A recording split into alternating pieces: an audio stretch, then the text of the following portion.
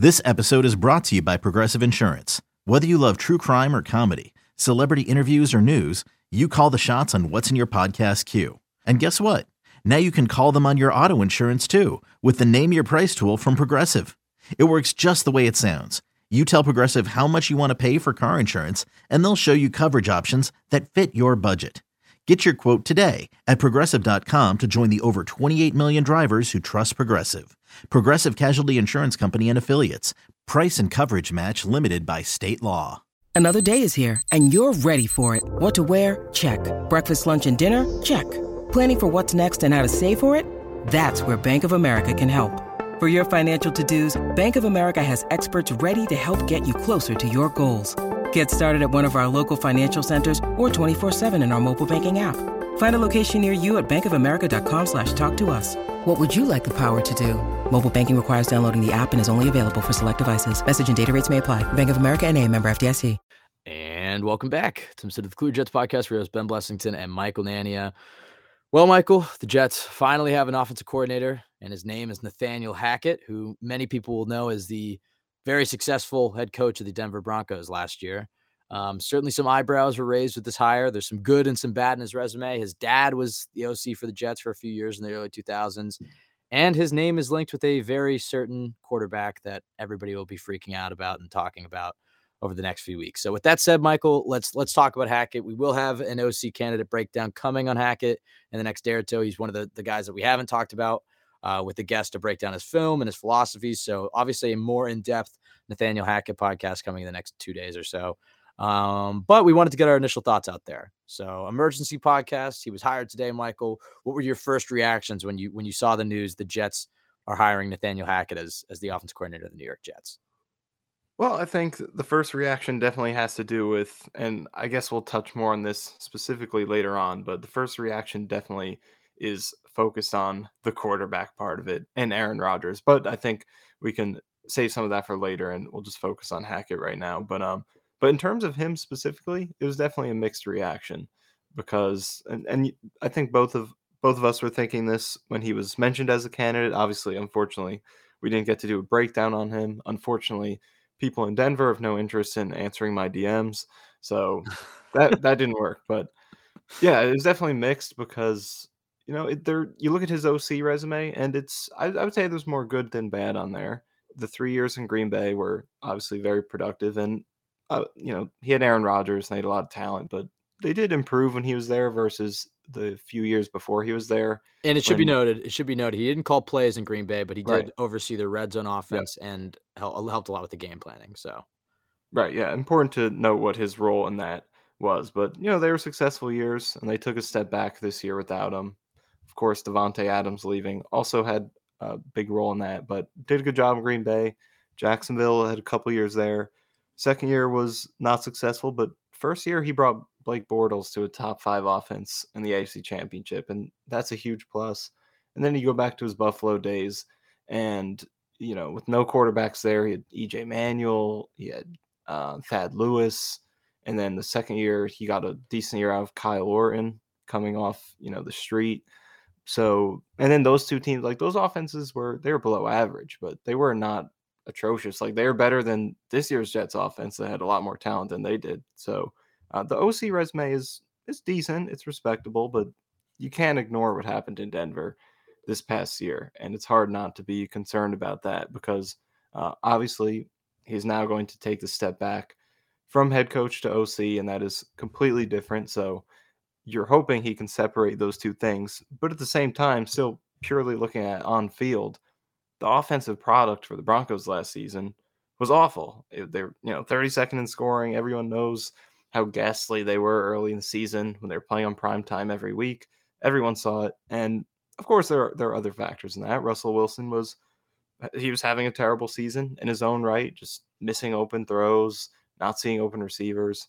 There were plenty of other issues with that Broncos team, but it was his offense. It was Hackett's offense, and it fell well short of expectations. It wasn't just bad, but considering the talent they had, it should have been much better.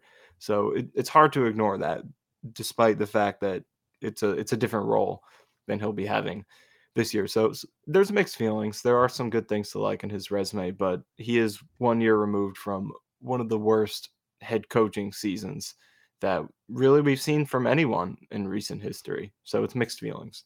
Yeah, I mean, I'll be completely honest. I don't really look. We're recording this the day that he was hired. We obviously did some preliminary research on Hackett, and then after he's been hired, we've read some stuff. But before we dive into the podcasts, like the in-depth ones on Hackett, it's tough to really formulate an exact opinion on him and how this hire will go. I think a lot of it definitely hinges on, are the Jets getting Aaron Rodgers? If the Jets land Aaron Rodgers, and I know Connor Hughes had the tweet, there's a lot of beat guys who are kind of alluding to the fact that, look, Hackett could have sat on a beach for the next few years and collected millions of dollars and taken some time off, which apparently some guys in the, a lot of people around the league, including in the Jets organization, expected him to take some time off.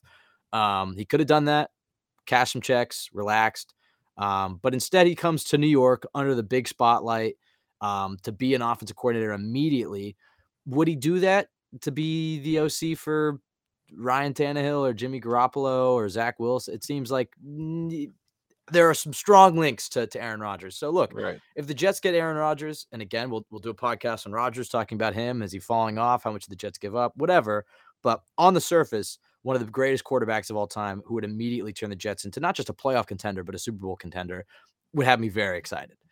If, however, they don't get Rodgers and this is just Nathaniel Hackett, and let's say they still land a guy like Derek Carr, I still think there's some potential to be excited about, but I kind of want to dig into it a little bit more. I don't want to just sit on the fence, though. So I'll be honest. When I first read it, there was like a tinge of the same feeling I had when I read that Adam Gase was hired as the head coach of the Jets a few years ago. Not the same. Not the same. I want to get out in front of that.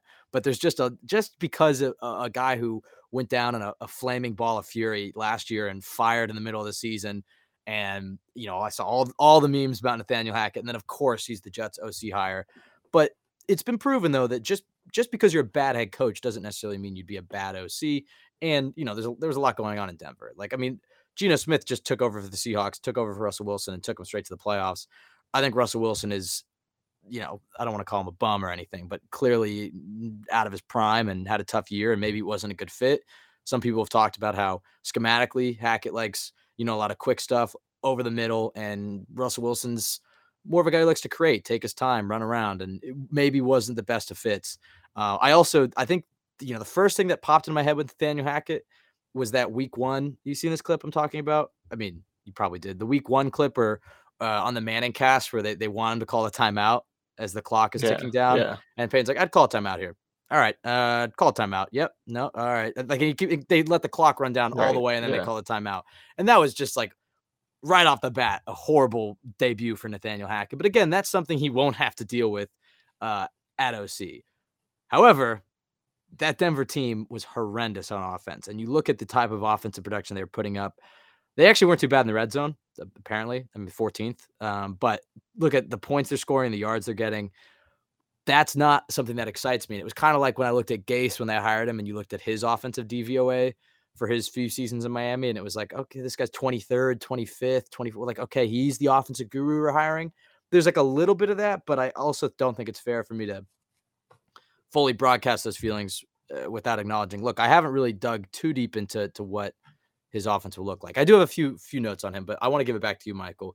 Schematically, seems like the Jets are staying within the same West Coast offense, not diverging too far from what they did under LaFleur, but having an experienced guy, a guy who's seen like seems to be a good communicator. Obviously, Rodgers loves him, and there's a few players who really love him. I mean, what do you feel like the fit there? I mean, obviously they brought in Keith Carter to head up the offensive line and running game coordinator. He comes from Tennessee. You wrote an article, some interesting stuff that was said about him, but also seems like a good coach who's gotten a lot out of his unit. I know last year Tennessee's offensive line was not that good, but they also had a lot of injuries.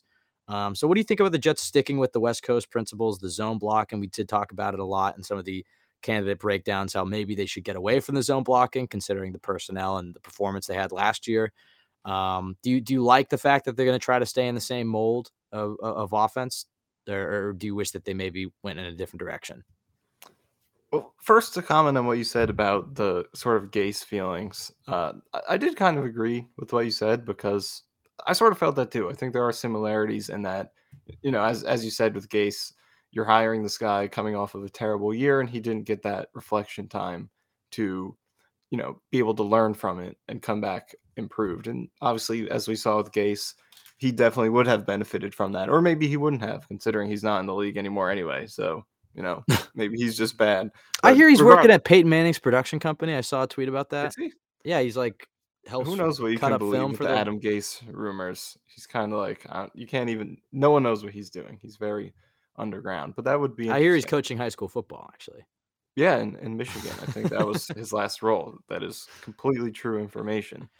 But yeah, like having that year off is beneficial. I think we've seen that for coaches in the past, and Hackett, just like Gase, is not going to get that. But the thing that counteracts that is the fact that he is taking the step down in the role, so it's not as if he's fulfilling the same responsibilities that he did with the Broncos, because he's an OC now instead of the head coach, and that's just significantly less stress and number of things on your plate. So that is what makes it significantly different than Gase. And then in terms of the previous resume, I would say it's maybe a little bit better than Gase's, because I mean Gase was the OC of those record-setting Broncos offenses, and he did have Peyton Manning, which is similar to how Hackett had Aaron Rodgers, but I think Hackett had more before the Packers. He's OC in two different places, and I would say did a decent job from what we know in Buffalo and Jacksonville at exceeding the expectations, while Gase was just hanging on those Broncos teams, because he went to Chicago and didn't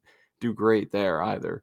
So I would say Hackett probably beats him there. But there are similar feelings in terms of like, okay, of all the guys you could hire, you're going with the guy who had the worst year this past season. So there are questions to answer in that part. And it's just like, I'm glad that they're not making a decision based off of that, but it's like the guy that you hire, and if it's not going well the first 2-3 weeks of the season, he's going to catch a lot of heat, because it's not like he's, if they hire like Greg Olsen, or I don't even know if they apparently they interviewed 15 candidates, but we didn't hear about them interviewing Greg Olsen. Who's some of the other guys they interviewed? Or they requested Bevel and Brady, they both declined. They interviewed Kevin Patullo, whatever. Like, let's say they hire Kevin Patullo and the offense isn't doing too well 2-3 weeks into the season.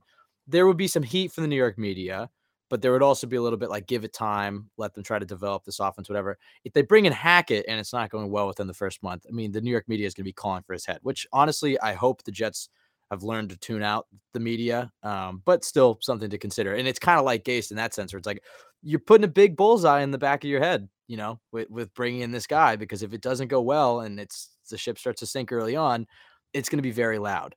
I will say though, if they were hiring Gase and they knew they were going to maybe get Peyton Manning with them, maybe it would have turned out different. So right. There is, but yeah, that's a big part of this, because that's what all points you back to Aaron Rodgers. And not to get too off topic, because I do want to answer kind of discuss what you were bringing up, the West Coast stuff, and everything. Yeah. So we'll get back to that quickly, but I mean, yeah, that is a big part of this, because it is a very high pressure situation to jump into when you're coming off of that season, when, like you said, he was always going to get that money from the Broncos. So he could have taken time off, reflected, kind of, learned from the mistakes he made, maybe refine his scheme and his philosophies and stuff, and just come back stronger, let that stuff in Denver marinate. Maybe the Broncos even continue struggling without him, and it will kind of, take some of the, stink out of that season from him, as, the league sees maybe it wasn't this guy, maybe it was Wilson in that organization. He had every chance to do all that stuff, but he comes right back and is now going to put the pressure on himself to improve upon that year and prove to the league that it was a fluke and that he deserves to step right back up into potentially another head coaching spot. So it's a very high pressure situation in this market, with a team where the head coach and the general manager are potentially on the hot seat in a playoffs or bust season, with a roster that's ready to win. So all that stuff you put together, and it's hard to imagine he takes that job without knowing who his quarterback is going to be. And not that he can know with 100% certainty that he's going to land Aaron Rodgers, going to get Derek Carr, specifically Rodgers. Not that he can know 100%, but there has to be a confidence in the building that we're going to get one of these two. I think specifically one of those two guys. They think they're getting Rodgers. Let's just be honest here. I think that, look, he overlapped with Saleh, and clearly he has a lot of good relationships around the league. I'm sure he knocked the interviews out of the park. He seems like a very personable guy, a guy who's funny, who likes to relate to his players, and generally a nice guy, which does scare me a little bit, because I hope, I hope that Saleh can see through all that and really judge a guy based off his coaching ability. But he did point out, like, he's an innovative teacher. There's a lot of stuff to like. But let's be honest here. The hire was made with Rodgers in mind. I mean, I feel like that's pretty, point blank obvious. I mean, they might not get him, and then, like you said, maybe they pivot to Derek Carr, Jimmy G, and it might all work out. But I think a large part of this hire is bringing in Aaron Rodgers. And I don't think it's not a controversial opinion at all.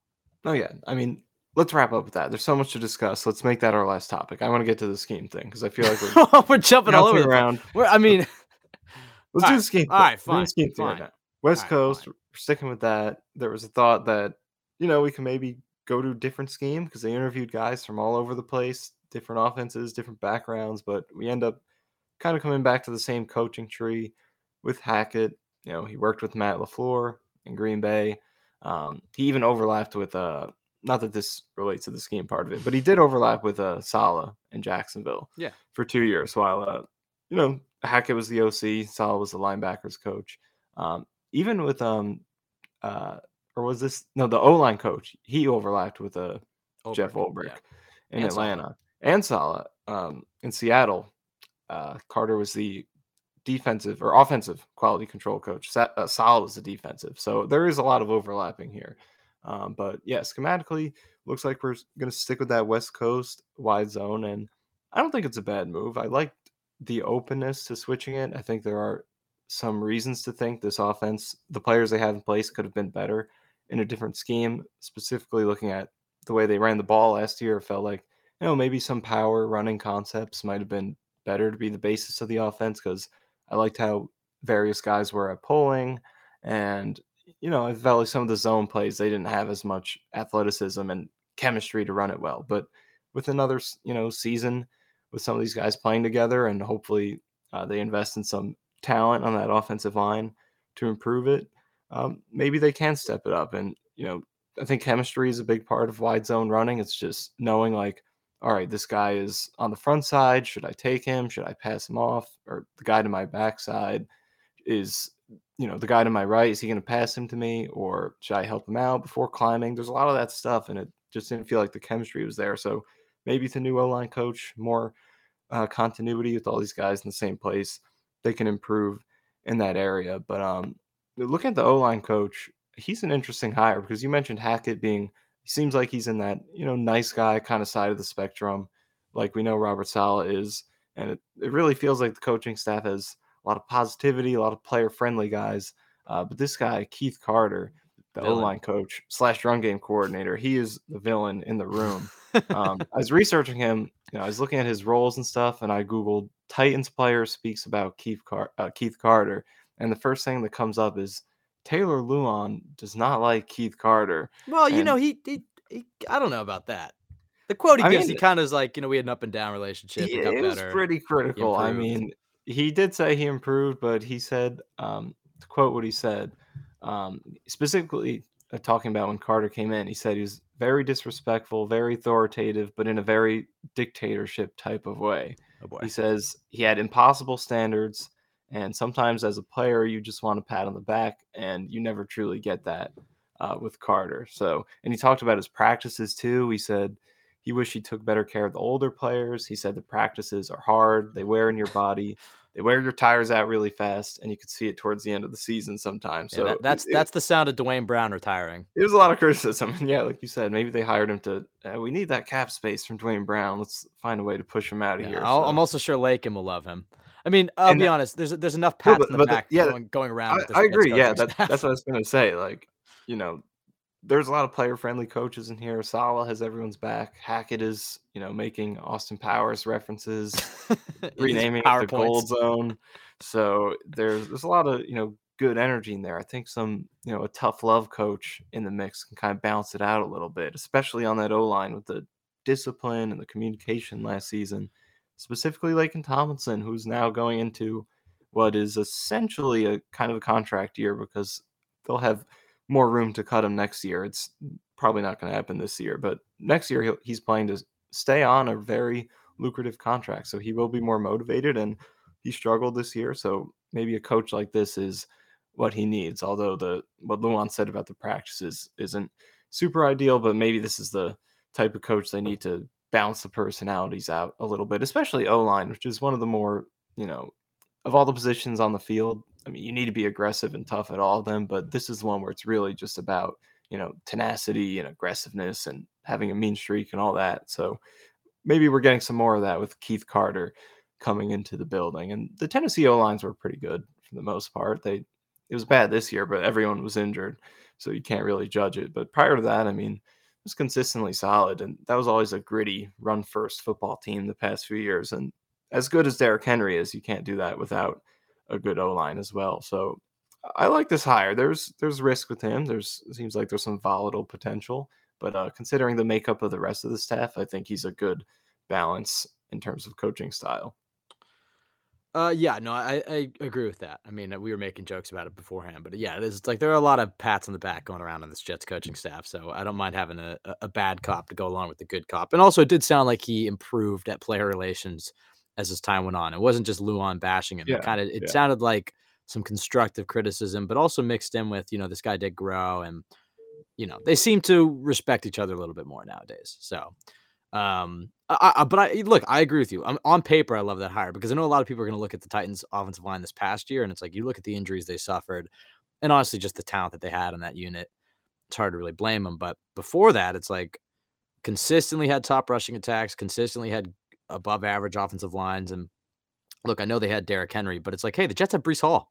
It's like, you want to talk about a guy who knew how to maximize Derrick Henry? Because it's also like, it wasn't like people kind of forget that it wasn't like Derrick Henry got drafted and immediately was Derrick Henry. I'm trying to remember, what did he break out his third year? Or was it the end of his second year? Third year. The first, I think 2 years they had DeMarco Murray. And what year was that? He was behind him. 2015 or 2016 and 17. So I guess he'd already broken out by the time that that Carter got there. But it was the same year. So 2018 Carter got there. That was Henry's first 1,000-yard season. So there 2 years before that. So it's like, yeah, you can entirely responsible for Derrick Henry. That's what we're trying to say. He built Derrick Henry. Yeah, I mean, no, obviously Derrick Henry's a supremely talented athlete and an amazing football player, but it's like I believe that the Jets have a potentially generational running back in Breece Hall, assuming he comes back healthy. And it's like I like the fact that you're going to go and get somebody who has a proven track record of getting the most out of a great running back. And I think that's the thing about this hire too. It's very clear philosophically what Saleh wanted and what the Jets are going to try to do. And that's run the football. I mean, obviously they believed in a balanced passing attack, especially or balanced offense. And especially if they go get Aaron Rodgers, you'll see plenty of passes in 2023. But I think philosophically they wanted somebody who they knew wasn't going to get too pass happy like LaFleur did at times.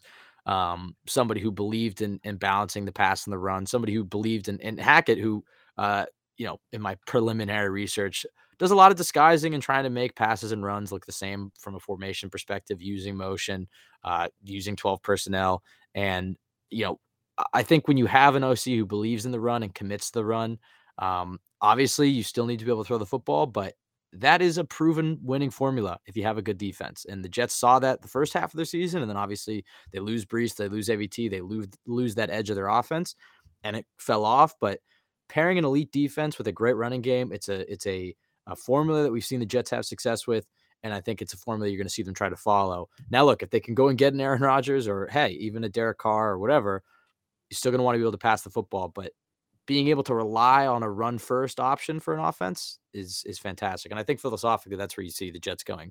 What do you think about the potential for the Jets running offense, getting Breece Hall back, getting AVT back, and hell, getting a guy, Mekhi Becton back, who it sounds like is going to play left tackle? That's what he's tweeting out on Twitter. And then I saw another report that says that's probably they were going to try to play him. I don't know if they're going to rely on him as a starter. Who knows? But we'll throw him in here. Getting three big movers in the run game back, and Saleh even alluding to revamping the offensive line this offseason. He point blank said two things that were kind of like obvious, but kind of eyebrow raising. Like, we're going to go get a veteran quarterback and we're going to revamp this offensive line. Very point blank about it. So what do you think about the potential for this Jets running game and what it might look like? Well, it seems like the pieces are coming together to really be a run-first kind of team. I mean, Hackett does have a history of building those types of offenses. He did it in Jacksonville in 2017 when they were the number one rushing team.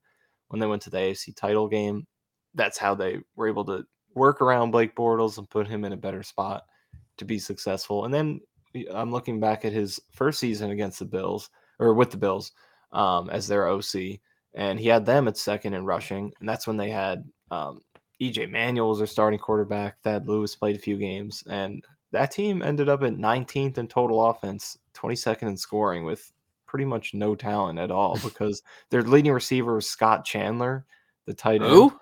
Exactly. So that's kind of impressive. And like you look at the numbers and you're like, oh, 22nd, 19th, all this, but then you consider the talent. And I think that is Scott beating Chandler. the expectations. I remember I had him on one of my first fantasy teams That I don't when I even was younger. that one I don't even remember. If that's kind of rare. I feel like I can remember the really random players, but Scott Chandler does not ring a single bell. Yeah, so there you go. I mean, so he does have a history of building these run first offenses, and it seems like that's what the Jets want to do. They want to be tough and physical, and Mike LaFleur was not really able to do that, and that wasn't his background. He was the pass game coordinator in San Francisco, not the run game. So, so you got a run first kind of guy in Hackett, who has a tight ends background as well, and quarterbacks. Well, the offensive line coach. That's what I was thinking about. He has sort of a tight end background. He played tight end in college. Hackett is a quarterback guy, obviously, but although he did coach quarterbacks and tight ends at Syracuse his first year there. So between both of those guys, some tight end background, which is kind of run game centric because they're essentially part of the offensive line. So you got Becton coming back, AVT coming back, Brees coming back, and as you said with Keith Carter, he was part of that Tennessee team that was very run first and got the most out of a talented running back in Derrick Henry. So he knows what it's like to win with that sort of mentality, to get the most out of running back. And that's not to say that Jets are going to be the Titans, because might be getting Aaron Rodgers, but just knowing how to get the most, or being a part of a team that knows how to get the most out of a top tier talented running back, and when you need to run the ball, being able to do that and consistently create holes and just put your runner in good positions to be successful. So it looks like there's the pieces of a good running game coming together here. We'll see if they can actually execute it. It comes down to the O-line, the talent, and the health on that unit. And they're gonna have to they're gonna have to make some moves too, because can you rely on Becton as a starter? I think there is a world where you can pencil him in, but then you got to bring somebody back like George Fant, or sign somebody who you can rely on as a starter if Becton goes down. Then it's like, all right, Lakin's probably back at left guard for another year. McGovern's a free agent. Maybe you move on. Maybe you bring him back. Right guard, I think probably AVT, but then you could also make the argument maybe you try to pencil in AVT as right tackle. You bring back Herbig, and then depending on the draft, you can maybe push back AVT inside. They're going to have to make a lot of moves on that offensive line. So there's obviously a lot of work to be done. But like you said, there are pieces of a good offense here and a really good run game. And then I think, out wide with the weapons, I'm hopeful he can get a little bit more out of the tight ends. It is a really good tight end draft class, so maybe they draft another one to try to pair with Ruckert, Conklin, and Uzama. At receiver, I mean, not to go through the whole offseason preview, but in terms of a guy who does have connections with Nathaniel Hackett, somebody to consider is Allen Lazard. I think that when you read about Hackett's offense, he obviously believes in running the football, and I think having receivers who can run block is going to be important to him. And so I like Corey Davis.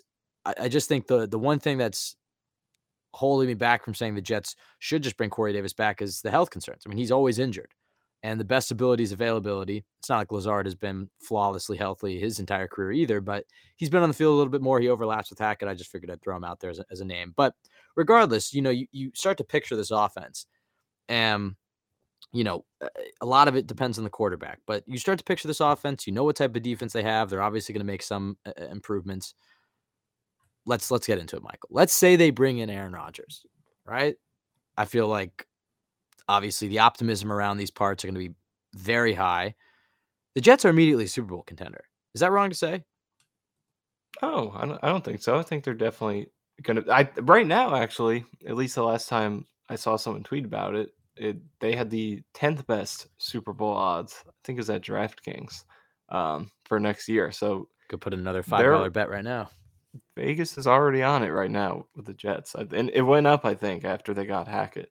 So they know what's coming. I believe this hire really does. And then hearing Rodgers talk, I mean, not that I would read too much into this, but hearing Rodgers talk about the Jets offense and Zach Wilson a little bit, I really do think that they will go after Rodgers and that he will be a Jet. That is my gut feeling as of right now. I think it makes a lot of sense. It also makes a lot of sense too if you still believe a little bit in Zach Wilson, because who better to have mentor Zach Wilson than his idol? You give Zach a chance to rehabilitate, sit behind a guy in Aaron Rodgers, just like Rodgers did early in his career, let him develop. And then, but let's say Rodgers plays 2 years, he retires, you have to work out the contract stuff with Zach, but then maybe Zach's ready to be a starting quarterback, or maybe it's just a year, or maybe Rodgers gets, who knows? But, that's only one facet of it. I just think that's interesting. But the main part is bringing in a guy of Aaron Rodgers' caliber, even if he's 39, even if he's not a 30-year-old Aaron Rodgers, you're a Super Bowl contender with this defense, with these weapons, with this potential of a running game we're talking about. It's not going to have to be the Aaron Rodgers show carrying his entire team like I feel like he's done in Green Bay the last decade. How many has Green Bay ever had a defense even close to what the Jets have been this past year? No. Is Green Bay's had okay offensive players at times. They've had Aaron Jones, they've had some running, but it's like, if the Jets really beef up this run game with Breece Hall and Becton's healthy and AVT's back, and it's like, has he ever been surrounded by a running game like that? No. And then he has a guy in Garrett Wilson who's proving to be, at least as a rookie, a bona fide receiver number one. So you put all those pieces together, and obviously thinking about the compensation and having to pay him and the ramifications and all that and the risk involved, whatever. All that aside, Michael, this is the best chance for the Jets to win a Super Bowl next year. And what's the point of this if you're not trying to win Super Bowls? There's an argument to be made. Maybe you play it a little slower. You go for a Derek Carr, who's maybe a more medium range quarterback, but you save. I mean, I don't really know how much money you save, considering Carr is going to be owed $40 million if you pay for him, or trade for him. But there's an argument to be made going a different route than Aaron Rodgers. But at face value, Michael, he makes him a Super Bowl contender. And it's maybe you're mortgaging a little bit of your future, but we have to do an Aaron Rodgers pod and really get into it. But your gut reaction, though, to potentially the Jets bringing in Aaron Rodgers, are you excited? Are you nervous? How much do you think the Jets have to give up? I mean, how are you kind of feeling about the potential of Aaron Rodgers being a New York Jet? Because it feels like today it got a lot more realistic.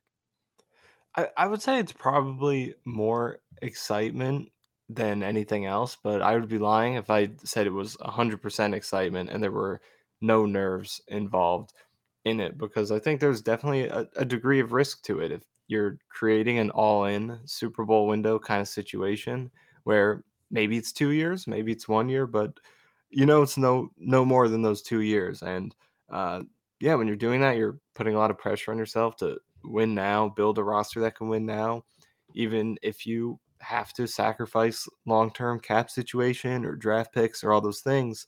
It really shrinks the window, I think, and may potentially hurt their ability to build something sustained long-term. Not that, it takes away from, you still have Sauce Gardner, Garrett Wilson, Quinn Williams, all these guys who will hopefully be here long beyond Rodgers. So you still have those core pieces, and it's not as if it changes that, but it definitely changes the pace of the build and kind of hastens everything to where it's like, we're trying to do this right now. It does not matter what happens in 25 and 26, any of those years. It's about right now, which is exciting, absolutely, because don't get me wrong, like 12 years in a row with no playoffs and everything we've been through, sign me up. I'm like, don't misinterpret this as me not being excited or not wanting to do that. I would love it. But at the same time, there is that fear in the back of your mind.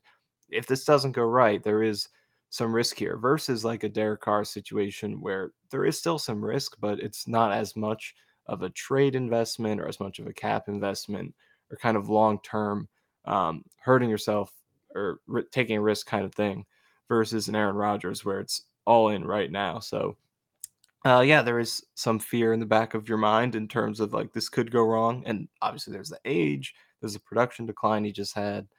There's the, can he stay durable? And he's mostly a durable guy, but one of the main excuses for his production this past season was that thumb. And, there's that part of it. So there are a lot of concerns for sure. And those all come to mind when I think of this. But at the same time, this is potentially the most, I wouldn't say greatest quarterback ever. I would give that to Brady personally, but it's not number one. Skill-wise, he might be number one. And however you want to look at it, he's probably at worst top 5. So to have that guy in this team who was just 2 years removed from back-to-back MVPs, was still an above average solid quarterback this year in a situation that wasn't great, with overturn in the coaching staff, 2 rookie receivers starting, and in addition to that, Alan Lazard, who I know you mentioned signing him, but I don't think he's too amazing. I mean, Sauce destroyed him in that one game, although he does that to everybody, but nevertheless, uh, not the great situation. He was still very solid, and he's had years like this before where they wondered, is he done? He's declining, and then he just bounces back and has more dominant years. So one of the greatest quarterbacks ever. You're instantly a Super Bowl contender with this defense, with these weapons. Um, and just looking at what the team did this year and imagining what an average quarterback would have, the position they would be in. And now you put in Aaron Rodgers, and it's like there's no limit to the ceiling, especially you pair him up with Nathaniel Hackett, who, of all the offensive coordinators he's played with in his career, he's the highest passer rating with Hackett out of any of them at 108.3. I did this research earlier. I have a lot of things to do in my life that give me the time to do this. But yes, there's a lot of potential, and I'd be excited more than anything. So, but there's risk in the back of your mind for sure. Well, the risk, honestly, I mean, in terms of trading for him, and we have to do a little bit more research on the cap numbers, but from what I'm seeing, if they trade from the cap that they'd only take on this past year, it'd be like 15 million, and the next year would be 32 million. The problem would be that you kind of kick the can down the road a little bit. Right. I'm sure you could, whether or not he retires or you restructure it to try to push the money out over the course of multiple years. But I think you still owe him like 50 million in 2025 and 40 million in 2026. So it is extremely complicated. I don't even want to pretend I know much about it, but I've never seen a contract like this that has this many stipulations. If you trade him before June 1st, trade him after June 1st. If he retires, if you cut him, all these different things. And, there's an option bonus. There's signing bonus money that could be spread out. All these different things. It's very hard to decipher, but I think the bottom line is basically what you said, to where you trade for him and the Packers take some of it on, and your cap hit these first 2 years is not that bad. It's, like you said, 15.8 this year, I believe. So he doesn't kill you immediately. And then next year, I think it's 33, which again is not bad for a starter. No. It's then he probably retires, right? And then he most likely retires. And I think that's when it starts to come in. I think you're still going to be on the hook for 25 or something like that the next couple years, or it might even be more than that. So it's very complicated, which is and tough. It's hard, which is tough because, decipher, but yeah, that's the part of it. Which is tough because the Jets have all these young guys that they're going to want to pay, that are going to want extensions after year 3 and after year 4. They can still do it. They'll have the 5th-year options on Sauce and Garrett and whatnot. So I think they can probably get those contracts to hit right after a theoretical Rodgers trade. And yeah, I think he retired, and then they would probably work something out. But they would have to eat a large amount of dead money in 25 and maybe even 26. But they can work around it. I don't think it's the same level of the Rams selling their soul for a Super Bowl, because you still have, hopefully you have a guy maybe in Zach Wilson that could maybe take the baton from him, although that's nothing to count on. And I still feel like because he doesn't sink you these immediate 2 years, you're able to build a really good team around him. And it's like, let's be honest, the Jets would sell their souls for a Super Bowl. I would sell from 2025 to 2030 all last place finishes to win a Super Bowl in the next 2 years. But I don't necessarily think that would even do that. It just means that, okay, maybe you have to trade a Garrett Wilson, or maybe you have to, that's, completely hypothetical. Maybe he retires, and maybe you can only re-sign Sauce and Garrett and Quinnen, and, you just hopefully you draft well these next few seasons. Who knows? But yeah, you would feel the ramifications a few years from now, but it's not egregious. It's not ridiculous. It's not an insane ask for a team to trade for him. The compensation in the trade would be interesting. I mean, I know there's the report of 2 first-rounders. I don't know about that, but I could see a first this year and a second next year, and maybe you throw in a player, not anybody crazy, but a Corey Davis, or, worst case scenario, maybe an Elijah Moore. I don't know what you're necessarily throwing in, but I don't know if I see 2 first-round picks. And I don't know if I also see the Jets parting with their first and second this year. I feel like they'd want to keep the second or one of these picks this year. So who knows what the compensation will look like. Obviously, we will do a pod on Rodgers. We'll do, obviously, the next podcast coming out will be Hackett. We'll probably do one on the O-line coach. So we'll have a lot more in-depth pods that'll kind of give us a better sense of the landscape. But the initial feeling when seeing Hackett is there's some reservation. You dig into his resume. There's some stuff to like. You dig into what you hear about him as a coach and as a player and as a coach and as a person. There's a lot to like there. Seems like a funny guy. Seems like a personable guy. But the Denver year is concerning. And then the question is, okay, if you don't get Rodgers, how do you feel about this hire? And I'll ask you that, Michael, right now. I mean, if they don't land Rodgers, let's say Rodgers retires or Rodgers decides to go to Green Bay or, he doesn't have a no trade clause. So maybe a team like the Colts offers the 5th pick in the draft or something. And Packers are like, well, sorry, but we're trading you to Indianapolis. And then the Jets are left at the altar because also, they have to make the decision about Derek Carr 3 days after the Super Bowl. And I bet you that Aaron Rodgers' decision isn't happening until March. I mean, let's be honest. We'll probably know around the scouting combine when everybody converges in Indianapolis what exactly is going to be happening with Aaron Rodgers. But, the fact of the matter is that Derek Carr's decision is going to have to be made 3 days after the Super Bowl. So if you think you're getting Rodgers, you're probably not trading for Carr. So either a team trades for him, best case scenario, he gets cut, so he's still in the ether if they miss out on Rodgers. But let's say a team like the Commanders trades for Carr, then you get to March, and let's say a team like the Colts really goes all in on Rodgers. I don't know if that would happen, but hypothetical here, and the Jets miss out on Rodgers or he retires or whatever. Then how are you feeling about this hire? Then it's all right, Jimmy G, Tannehill. He's got the familiarity with the O-line run game coordinator. Let's not talk about those options. And then you got Hackett, who very well may end up being a good OC. And, the cool thing is, too, is if he is a good OC, I doubt he's getting a head coaching job in the next few seasons. So if he works out, you're going to have some continuity probably. It could still work out, but the optics of bringing in Rodgers, I feel like is why there's a lot of optimism right now on Jets Twitter, because I bet you if he wasn't connected to Rodgers or if Rodgers wasn't a realistic possibility, I feel like there'd be a lot more negativity on the hiring of Hackett, deserved or undeserved, just based off Denver. So my question to you, though, if they don't get Rodgers, I mean, how are you feeling about this hire?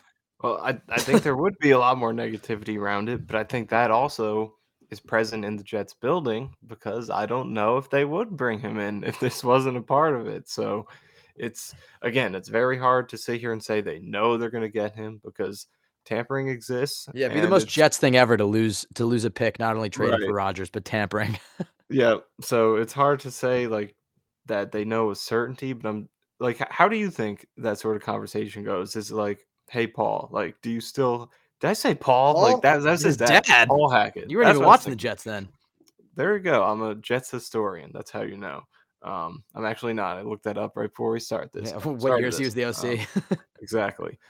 Somehow that got in my head. But anyway, so how do you think that conversation went? Like, hey, Nathaniel, are you still cool with Aaron? Do you have a good relationship with him? How confident are you could get him here? And what do you think that situation is like? Do you think he's going to leave? How likely is it?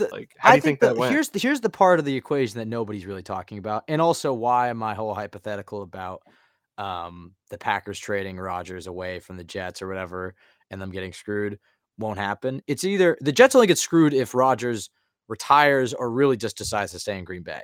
But if they trade him, he's a Jet because not only is there the Hackett-Rodgers connection, Saleh's best friend is Matt LaFleur, the head coach of the Packers. He knows what's up. He has his finger on the pulse of what's going on in Green Bay and what their relationship is like and what the Packers are planning to do. And I'm not going to say the Packers would trade him at a discount to the Jets or anything like that, but because those two have such a good working relationship, I know he just fired his brother, so there's a little bit of that. But it sounds like Mike LaFleur is going to land on his feet as the OC of the Rams, so I doubt there's too many hard feelings there. But because Saleh and Matt LaFleur are best friends, I do firmly believe that they have their finger on the pulse. They kind of have an understanding of the direction the Packers want to go in. I think they probably have, through Hackett, who sounds like he's very close with Aaron Rodgers, probably have a sense of direction Rodgers wants to go in. These guys all talk. And I know the Dolphins got in trouble with tampering. The Jets have to be careful here because there are a lot of tea leaves here to read. But I agree. I do think this was a move. I don't think it's the sole reason he was hired because then it's like, all right, you're just hiring a trophy wife to try to lure in Aaron Rodgers. I do think legitimately there are a lot of reasons to like Hackett, and he does check a lot of boxes. And there's some reasons to believe that he could be a great OC and just have been a bad head coach. But with that said, given the connections between the two franchises, given the Jets' need for a veteran quarterback, given the chance, or given the situation that, hey, the Jets could go all in and try to get a Super Bowl this year, I think this move was made knowing that Rodgers is coming to New York. That's just my opinion. Like, I don't know anything, but that I just feel like the tea leaves are there. And because the two coaches are close, they know.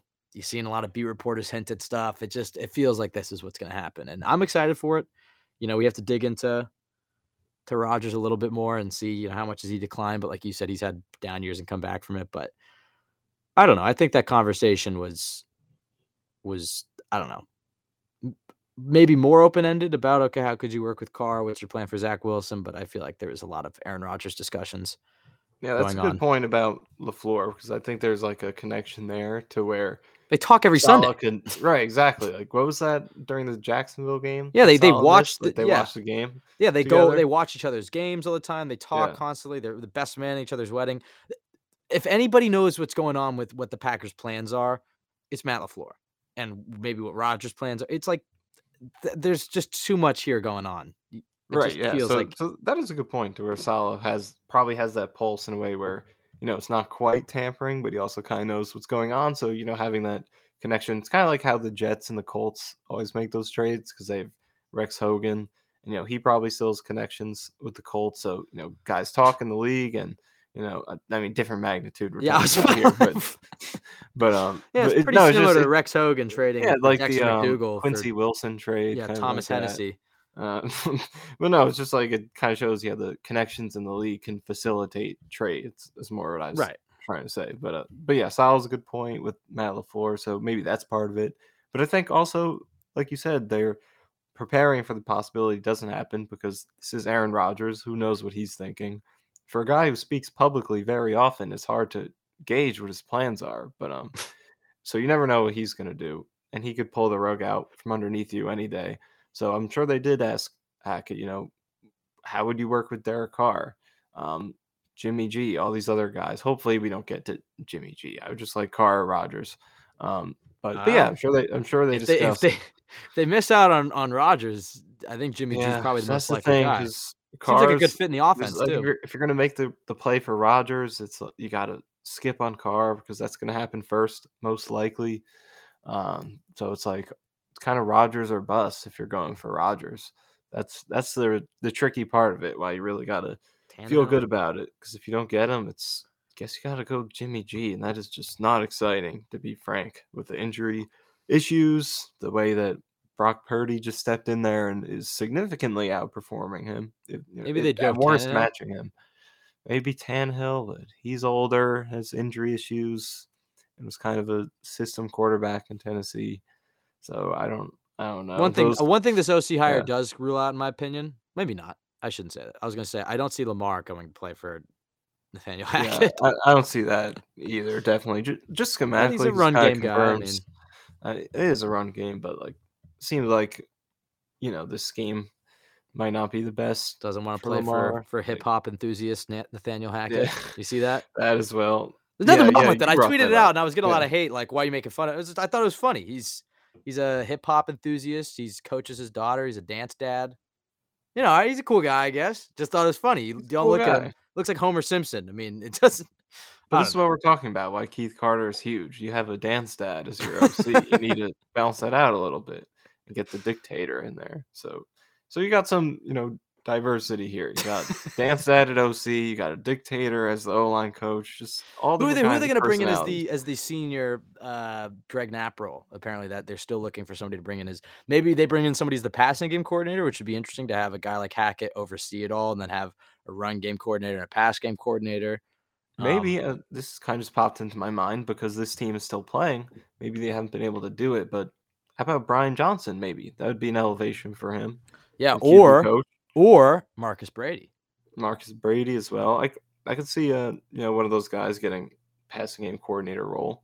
I bet you it probably would be somebody from the Eagles because they interviewed Brady, they interviewed Patullo, they interviewed Brian Johnson. Although I guess those guys don't hit the veteran part of the equation. Brady does. But, I know we did the podcast and you were kind of sold on Brady a little bit, but his background, just while I pull it up, I know he was in the CFL for a little bit, but yeah, he was in the CFL a while. Obviously, the 2 years with the Colts. he was a QB coach for the Colts I mean, he kind of would fit the.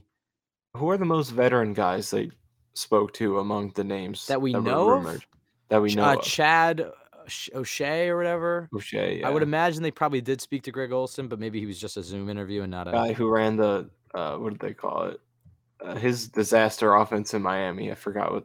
Oh yeah, some player had it. Yeah, but that out. was that guy doesn't have a great resume either. So I don't know. That would be interesting to see if they fill it out, because he did say they want someone to fill the role that Greg Knapp initially was supposed to play. So to find that veteran mind who could contribute to the passing game, maybe quarterback a little bit. Maybe Hackett should have been in that role, for being honest. So we'll see what they do with that. I bet you they hire a QB coach / passing game coordinator. Hackett had Clint Kubiak, who also I think interviewed for the OC job, didn't he? He did, yeah. But I don't know if he fits the bill as a experienced, overseer of the offense, which leads me to believe they will probably go with. I like the idea of a Marcus Brady. That really does. I mean, I feel like he would take a QB coach and passing game coordinator.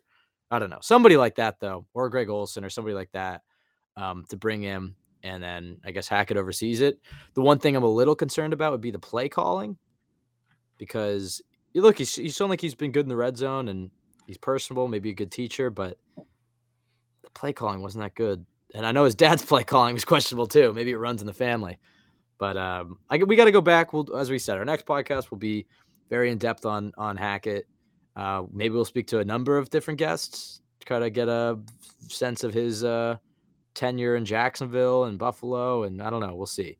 But I do want to get a better sense on what he's like as a play caller, and there's a few other things before I really have a feeling on it. But my gut feeling is optimism, but I feel like a lot of that is tied to Aaron Rodgers. So without Aaron Rodgers, it's like, all right, I trust Saleh. I really hope he made the right hire. I know they interviewed a lot of guys.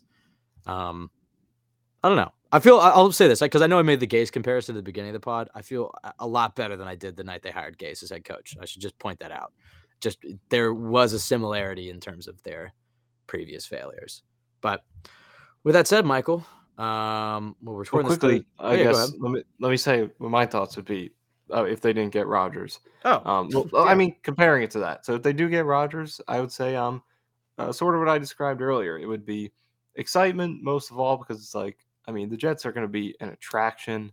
They're going to get so many national TV games, and there's good and bad that comes with that territory. You get to be in the conversation. You get to have haters of your team. No one's going to want the Jets to win. You get to play the villain role, go compete for Super Bowl, but also if you lose, everyone's going to be on you. So it's sort of going to be like that. It's going to be excitement that the Jets will have a legitimate Super Bowl chance. And that's not even just fan excitement. I think it is certainly a Super Bowl caliber roster if you add Aaron Rodgers to it. So excitement, but at the same time, there's risk involved there, and there's some downside. So it would be a mix, but I'd be like, all right, let's go do this thing. For once, we're ready to go make a run as we go into the season. So that's if they get him. If they don't, or let's say they get Derek Carr, then it's probably not as high of a ceiling in terms of the excitement. More wait and see in terms of like what the ceiling is, but I feel pretty good about that. And then there'd probably be less risk in terms of how many chips you're putting into the middle of the table with that. If they don't get Rodgers or Carr, then I wouldn't be thrilled, and it would be wait and see mode. Let's see if Hackett can prove that as an OC he can separate himself from what he did as a head coach. That with the the weapons they have, hopefully he can find something to get the best out of those guys, and whoever they get a quarterback, get the most out of him too, like he did with Blake Bortles back in Jacksonville and some of those Buffalo quarterbacks. So if they don't get Rodgers or Carr, though, it's definitely shaky. And you look back and wonder, could they have made a better hire if you take out the Aaron Rodgers part of it, like hoping he lures him in? I'll say this, though, because I don't know if this is the last thing, because I don't know if we've really touched on this. Who could they have hired that we would have been ecstatic about? Right. Because Hackett, has the scary part of Denver associated with him. But outside of that, his resume is probably the best. I mean, let's be honest. The Denver job was that the most attractive head coaching spot last cycle? Would you say? Am I forgetting? Was probably up there. It was definitely up there. And Hackett was talked about as a future head coach for a while. And he was a hot shot hire. It wasn't like he was just like, oh, they hired him nepotism and just to try to lure Aaron Rodgers. Like, obviously that was maybe part of it, like we're talking about here, but he was a head coach. He was going to be hired by somebody that cycle. I mean, he was a top-notch head coaching candidate. And then he's a guy who falls flat in his face. Everything blows up with Russell Wilson. And now he's the OC. But you compare that resume, it's like, all right, if they announce Marcus Brady, and podcast aside, I know we liked him after that, but it's like, is the fan base juvenated by Marcus Brady? Is the fan base rejuvenated by Kevin Patullo or, Chad O'Shea or like some of the other names that have been floated out? So that is the one thing that's kind of giving me like, all right, maybe I shouldn't be too, I don't know. Maybe my it's not the greatest pool of candidates, right? Like in that pool, Hackett probably is it's like, okay, he's overlapped. Maybe you look back and wonder, should they've kept LaFleur with all that? But there is a little bit of that. Like, okay, could they have brought Hackett in to oversee LaFleur? Could he have been the Greg Knapp role? But at the same time, it's early for those questions. We got to see how everything plays out. But I agree that is in the ether. Second time I've used that in this pod. I haven't used hyperbolic. Have you heard that recently? Because that's something I realize sometimes. Like I'll hear someone say something, or I'll read it or something, and then it kind of is in your mind and it's fresh for a little bit. Why did I just say that word? And it's like, oh yeah, I just heard so and so say that. I watched a clip of Neil deGrasse Tyson, and so maybe he said it. Okay. Maybe that's why ether. Anyways. Wait, one more thing I wanted to discuss. Like I was thinking about this earlier, because obviously, as we mentioned, both Hackett and the O-line coach Carter have connections with his coaching staff. They've both been with Robert Saleh in the past on different teams, so that's obviously a continuing theme now. Saleh, he's mostly stuck to guys who he has coached with, so there is that nepotism aspect to it, and usually that gets a negative, it's talked about in a negative way, like why are you hiring your friends? Why can't you cast a wider net? But I was thinking there is a positive aspect to it in the sense that, like, when you've worked with the guy in the past, you've seen him, you've worked with him for a year, you've seen how he works, the kind of guy he is, like, that firsthand. It's not like when you are trying to bring in someone who you haven't worked with, you're going off an interview, you're going off of word of mouth, like asking guys who've worked with him who probably aren't going to, throw him under the bus. So I just think it's easier to gauge what you're getting when you have worked with the guy. And he's not only has he worked with the guy, but he was in Jacksonville when Hackett was the offensive coordinator. Like he saw Nathaniel Hackett as an offensive coordinator, and he saw what he did with Blake Bortles. I know the other two seasons weren't as hot. I agree with that. I mean, look, I've criticized the hiring of friends before, so it feels a little disingenuous to go back on it. I think there's benefits and cons. There's pros and cons. I think that you saw the negatives of this is a head coach and a GM, so it's different. But like trying to pair Maccagnan and Bowles together, two guys who never worked together, that didn't work out. Like I do think there is something to having that chemistry, having that trust, knowing what that guy's going to bring to the table. But at the end of the day, they hired Hackett, yes, because of the experience, because of his experience as an OC, because he overlaps the coaching staff, because he's going to run that West Coast offense, because I think he lines up philosophically with Saleh. And then, because he's shown he can work with quarterbacks and he's very personable. The players like him. I don't think you're going to have Elijah Moore telling him to fuck off or whatever he said to Mike LaFleur. Right. Although if he is doing a Dan Stad routine, he might. That's true. Or if his Austin Powers jokes start to bomb. And then the cherry on top is that he's very close with probably the most wanted quarterback of this entire cycle, and the Jets need a quarterback, and the Jets have a arguably ready-made roster. So all things considered, I can see why they came to the conclusion to hire him. I really just hope he's learned some valuable lessons from that Denver time. I hope they bring in somebody to passing game quarterbacks coach that I like. And then you look at this coaching staff, and I think there's a lot of stuff to buy in and be excited about. We got to do our pods, do our film reviews, do the Aaron Rodgers pods, see what they even do in free agency and trading in the draft. And then this time, around May, I think you could feel very good about this hire and where the Jets are at, but a lot has to take place over the next few weeks and months, including our own research on these guys. But as of right now, my gut reaction. All right, Michael, this is the last thing. I know I've said the last thing 3 times. Day one, I won't hold you to it, but day one, your gut reaction, your grade for this hire. I totally won't clip this and tweet it out if Hackett is a complete bum or if he's really good and you give him a bad grade. Well, that's why I'm going to go with this grade, because either way, it's not too far off. I'm going to go with the C right now. I think it's very – you think that's too low? Yeah, how's that fence you're sitting on? It's sharp. It's not comfortable to sit on. All right, but whoa, the wind is blowing me. I'm about to fall onto one side, and I'm on the B side. There we go. I moved it up to a Thank B. God. So B, yeah. now if he's bad, you can say I was positive about it. Maybe B minus. Yeah, I mean, so much of it hinges on Rodgers, but day one initial reaction, B minus feels fair. But hey, if they land Rodgers and I start digging into him more, like I could see that there's this grade is malleable.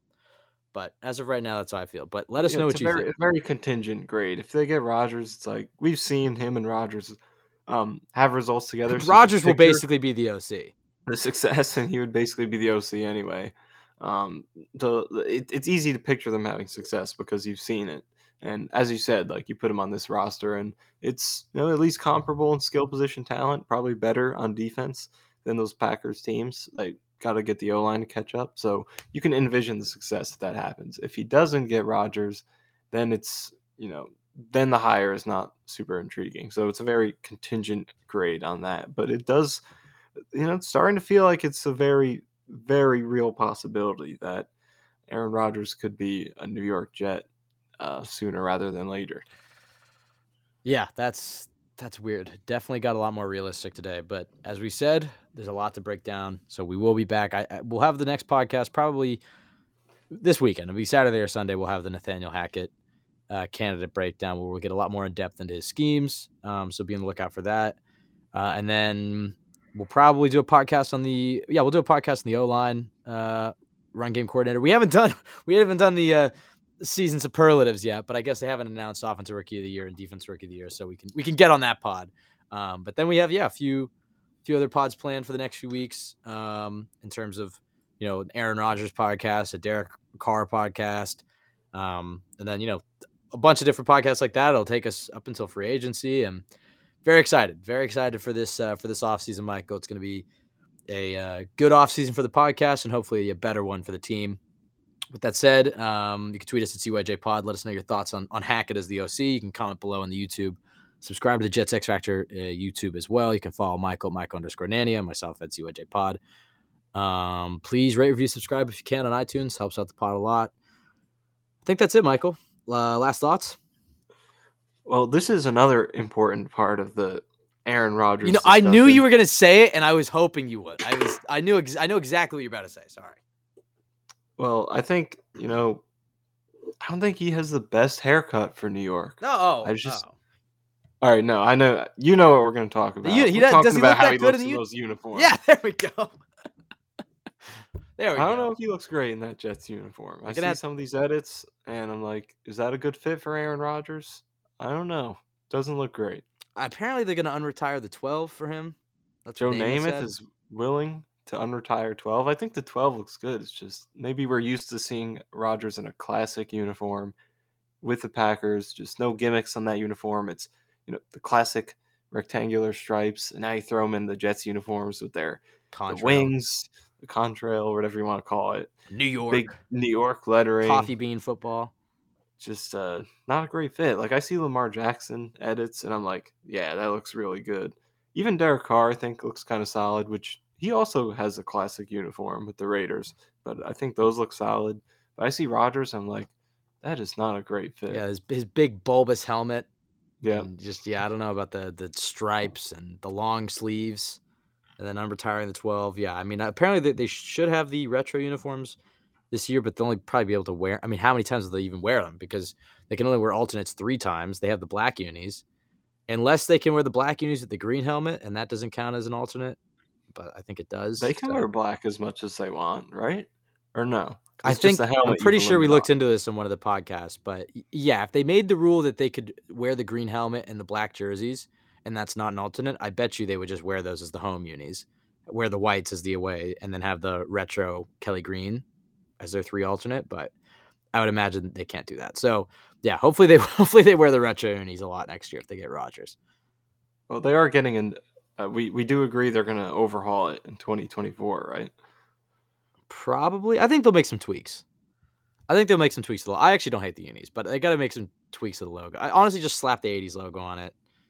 I mean, you can. I just think there's too much. I'm starting to sour on them a little bit. I still like them, but I'm seeing what everyone else sees. I'm like, thanks to these Rodgers edits, they're kind of pointing out to me like, wow, I could see why other people don't like these uniforms so much. They're just too much going on with the New York and the like. How many other uniforms have what the Jets have with the contrail thing going? We've known, Michael. If we're being honest, we've known these close unis. to the numbers. These unis have a lot going on, but I'm steadfast in my belief. If you win in a uniform, it looks good, right? And if you lose, they look terrible. So if the Jets won in these, we would like them. I guess that's true. Would the Packers look good?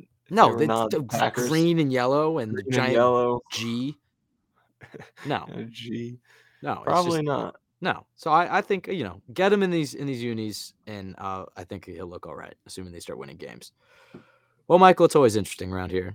What is it, January 26th, and we're already talking about Aaron Rodgers in New York. I mean, next few months of this podcast are going to be pretty wild. That is crazy. Like, what a long way we've come from even just before the season, a couple months into the season, and Mike White.